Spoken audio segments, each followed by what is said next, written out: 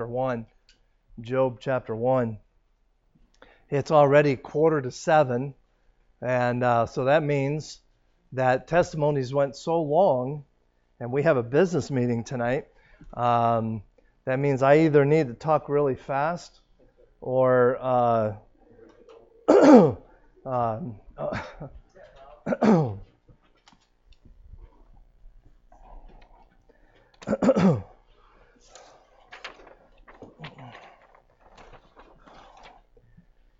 Thank you, guys. I appreciate you doing that. Job chapter 1. Last week we talked about the awesome scene, of what I called it, the scene in heaven where God is on His throne and the angels are around Him, and then we talked about Satan and his power and his position. And I made a statement last week, and I wanted to repeat it this week because it's important. And I really, it's important we get a hold of this principle. What I said last week is the book of Job is more about the power and goodness of God than it is the power and the evilness of Satan.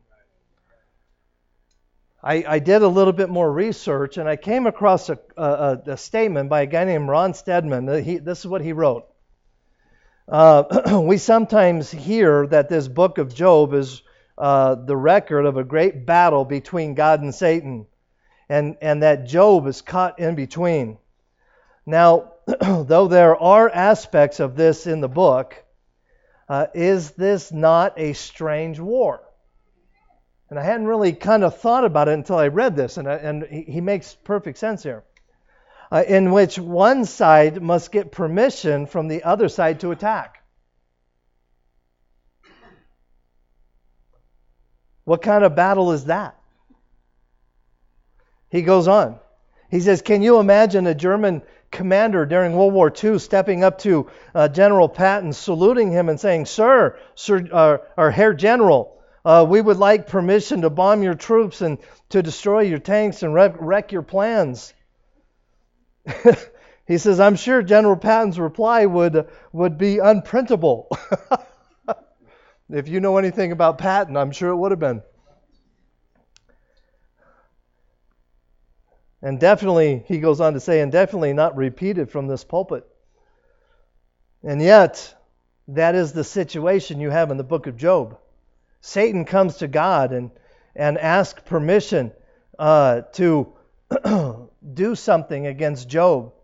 Now that is not a battle. It is not warfare. It is a test.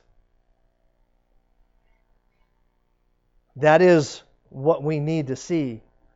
Job's faith is the subject of a very rigorous test. Satan is the one who brings it about, but God permits it.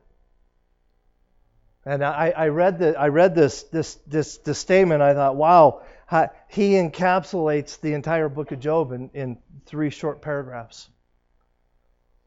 Because it is not a great battle between God and Satan, with Job caught in the middle. That's not what it is. Let's read Job chapter 1, verses 6 to 12. Now there was a day when the sons of God came to present themselves before the Lord, and Satan came also among them. And the Lord said unto Satan, Whence comest thou? Then Satan answered the Lord and said, From going to and fro from the earth, and walking up and down in it. And the Lord said unto Satan, Hast thou considered my servant Job, that there is none like him in the earth, a perfect and upright man, one that feareth God and escheweth evil? And Satan answered the Lord and said, Doth Job fear God for naught? Hast not thou made an hedge about him, and about his house, and about all that he hath on every side? Thou hast blessed the works of his hands, and the substance is increased in the land. But put forth mine hand now, and touch all that he hath, and he will curse thee to thy face. And the Lord said unto Satan, Behold, all that he hath is in thy power. Only upon him put not forth thine hand. So Satan went forth from the presence of the Lord. Let's pray. Dear Lord, thank you again for this day, and thank you for your love. And Lord, as we look at this incredible book, I ask that you would continue to work in our lives and show yourself strong in our lives. And help us, dear God, to see your hand, not only in the life of Job, but in our lives as well. We're so very thankful and grateful for your love. For it's in Christ's name we pray. Amen. The title of my message this evening is The Battleground. The Battleground. Now I got a question for you because this is really important. Where is the battleground? Is the battleground Job's property?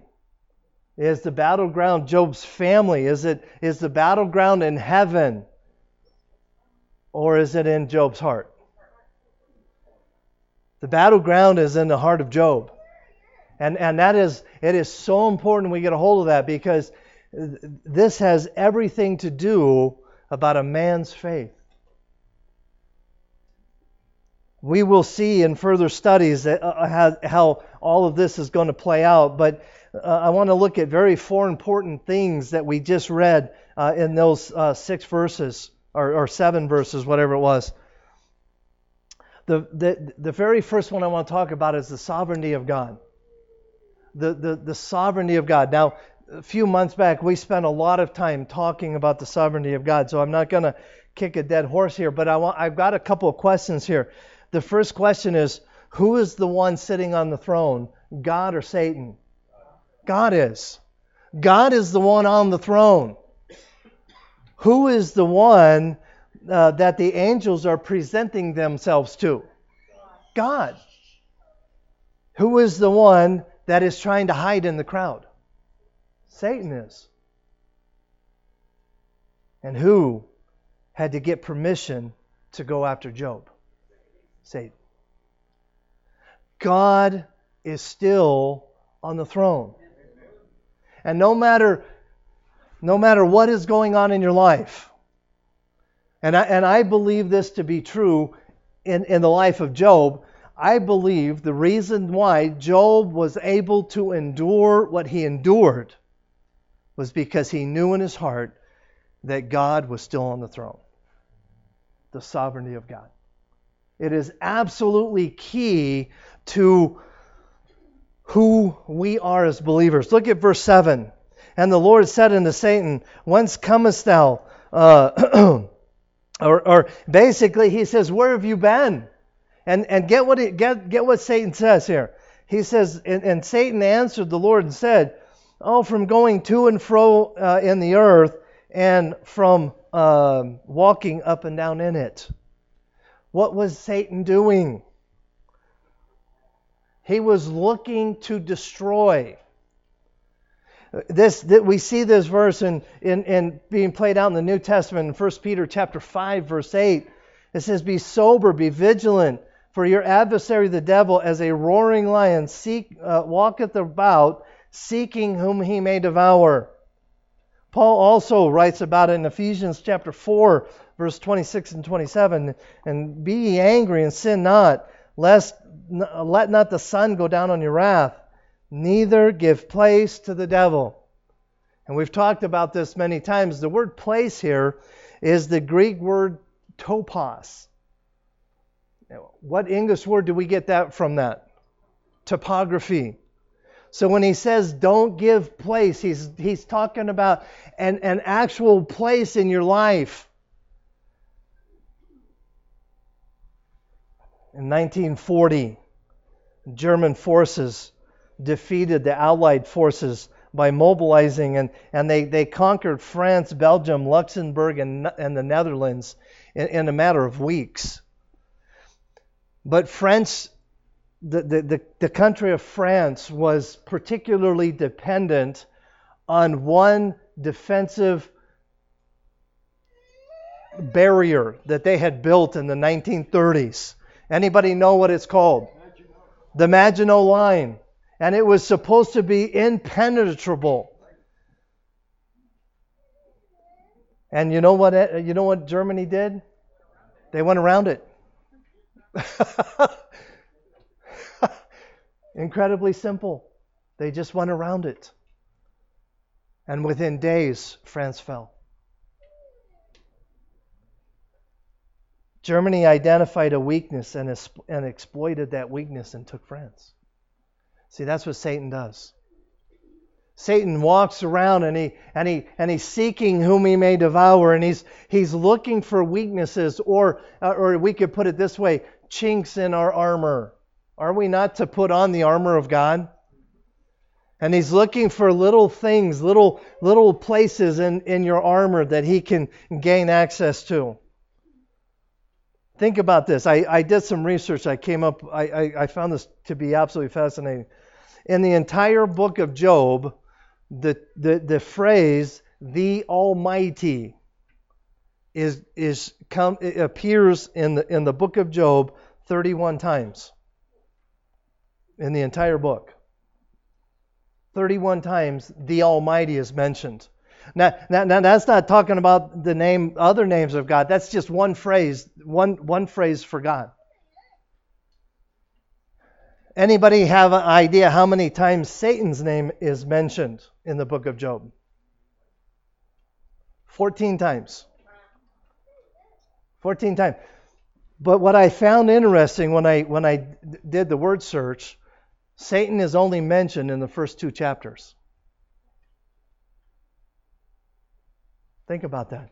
I didn't think about it. How many chapters are in the book of Job? 42 chapters. 42 chapters, and Satan's only mentioned in the first 2. The sovereignty of God. The next one I want to talk about is Satan's access. And this is one that is a little bit surprising. So I've had a few people mention to me how surprised they are that Satan has access to God. Yeah, well, he shouldn't, but that's our opinion, okay? But the fact is, Satan has access to God. And what was one of the names that we talked about Satan last week? Didn't we find out in Revelation? I think was it in Revelation? He's called the accuser. I forget which verse it is, but he is the accuser. In Revelation chapter 12, verse 10, it says, "And I heard a voice saying in heaven, Now is come salvation and strength and the kingdom of God and the power of Christ, and the accuser of our brethren is cast down, which accused them before our God day and night."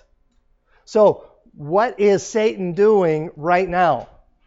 He's in heaven accusing us before the throne. Every time I mess up, Satan sticks his finger down and says, "He is not worthy." And you know what the answer to that is? I'm not. I'm not. And neither of any of us. And his accusations are true. But praise God for the next verse. Revelation chapter 12, verse 11. "And they overcame him by the blood of the Lamb." Amen. Victory in Jesus. And by the word of their testimony, and they loved not their lives unto death. Romans chapter 8, verse 34. "Who is he that commendeth? It is Christ that died, yea, rather, that is risen again, who is even at the right hand of God, who also maketh intercession for us." So this is the picture. God is on the throne. Christ is on his right hand. The sign of authority.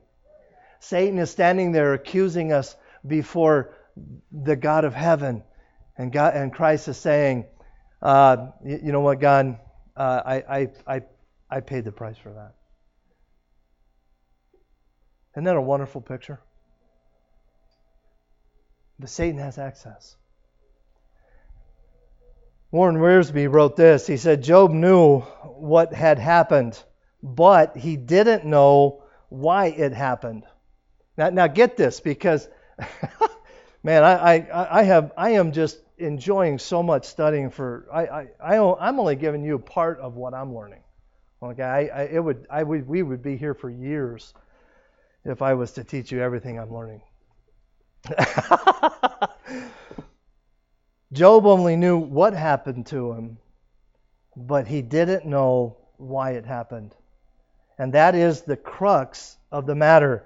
Because the author allows us to visit the throne room of heaven and hear God and Satan speak, we know who caused the destruction and why he was allowed to cause it. But, now get this, if we did not have this insight, we would probably take the same approach as Job's friends and blame Job for the tragedy. And every one of us needs to say amen to that. The only reason we can be critical of Job's friends is because we know the end of the story. They didn't. Number 3, the accusation. We see in verses 9 to 11 the accusation that Satan is lodging. And the accusation is that what he's saying here is the only reason that Job serves you is because you give him everything that he wants.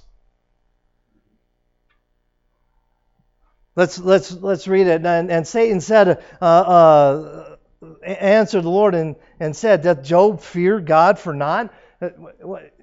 He's like, hast thou not made a hedge about him? You've protected him, and about his house, and about all that he hath on every side, and thou hast blessed the work of his hands, and his substance is increased in the land. So what is he saying? He's saying, so Job is nothing special. He's only serving you because what you've given him. Now let me ask you a question. Man looks on what? The outside. But God looks on what? The heart. See, man, we can only see what we can see. But God knows the heart. And Satan here is making an accusation. But what I find interesting is that earlier, in verse 8, we see that God found no fault in Job. God found no fault in Job because God knew Job's heart.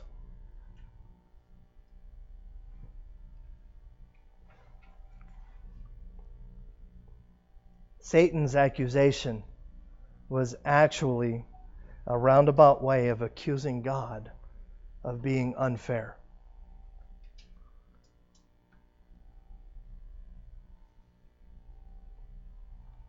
Now, I'm going to say something, and please get this. In other words, Satan's accusations go to the heart of Job's worship. This is what Job was saying. This is what Satan was saying. Job only worships you because of lust. Think about that. And I sat back in my chair when that reality hit me. And I was sitting in my chair and I thought, oh, my soul, why do I worship God? Do I worship God because I love Him or because I want stuff? Think about it. See, that is the accusation that he was making toward God and to Job. The battleground is right here, right in the heart, the mind, our souls, our spirits. That's where the battleground is. Ephesians chapter 6, verse 12, for we wrestle not against flesh and blood, but against principalities, against powers, against the rulers of the darkness of this world, against spiritual wickedness in high places.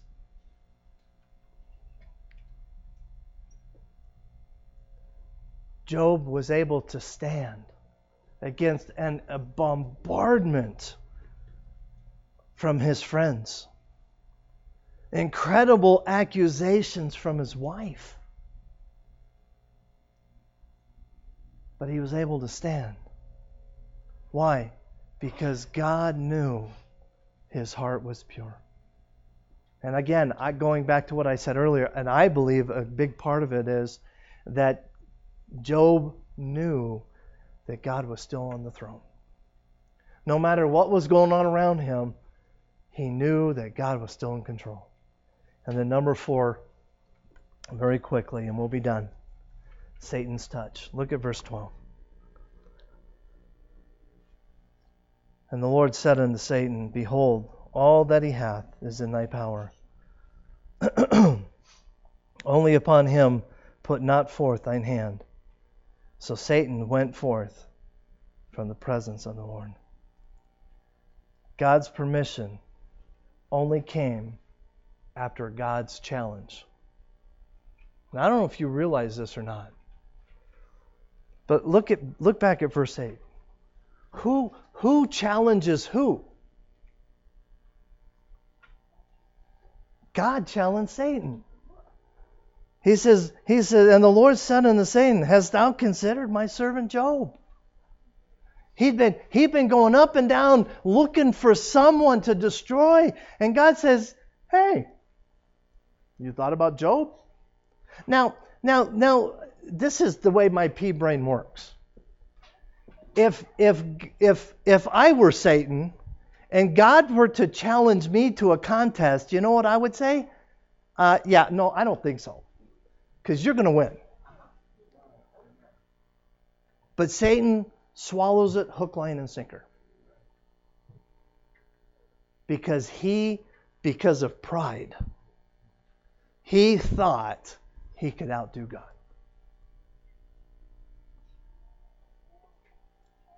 Phillips Brooks wrote this, and I want to get this printed up somehow. I love this quote. The purpose of life is the building of character through truth. The purpose of life is the building of character through truth. I hope that is a description of you tonight. Romans chapter 8, verse 28 and 29. And we know all things work together for good to them that love God, to them that are called according to his purpose. For whom he did foreknow, he did predestinate to be conformed to the image of his Son, that he might be the firstborn among the brethren. The other day, I won't tell you who it is because it's not important, but I was talking to, an older lady, and she asked me to explain to her about prayer. And I said, okay, what is it specifically you're wanting to know? And she says, well, I don't think God's answering my prayers. And I said, okay, what are you praying for? And she said, patience.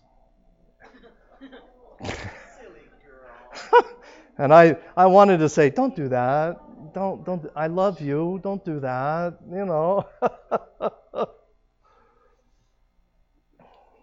But I took her to James chapter 1, verse 2 to 4. My brethren, count it all joy when you fall into diverse temptations. And I explained to her what that means is difficult situations. Knowing this, that the trying of your faith worketh patience, and let patience have her perfect work in you, that you may be perfect and entire, wanting nothing. And she just kind of looked at me, and I said, basically what this says is that when you pray for patience, what God's going to do is bring difficult situations into your life to stretch you so that your patience will grow. She said, and then she said, well, I'm going to stop praying. But the point is this. Way too often, we pray for things in our lives. And when God starts to work in our lives, we drop and run. And we're going to be looking at a man named Job who didn't drop and run, who stood and fought. Now I want to reread the quote that I read just a moment ago from Phillips Brooks. The purpose of life is the building of character through truth. Now, as we close, I want to close with a couple of thoughts. Number one, God is still on the throne. Let me say that again. God is still on the throne. All right, you can do better than that, okay? God is still on the throne. Amen. Okay, all right. Satan will do everything he can to find your weakness. We can build fortifications like the French did. And the Maginot Line was impenetrable. But they never thought about the simple fact that you could just go around it. And sometimes we build these defenses in our lives and we think we're okay. And like I talked about this morning, never quit growing. Never quit growing, never stop, because Satan is seeking whom he may devour. And then, what about this? What is your motivation? Is your motivation for worship, is it love or is it lust? Or do you worship God to see what you can get out of it or what you can put into it?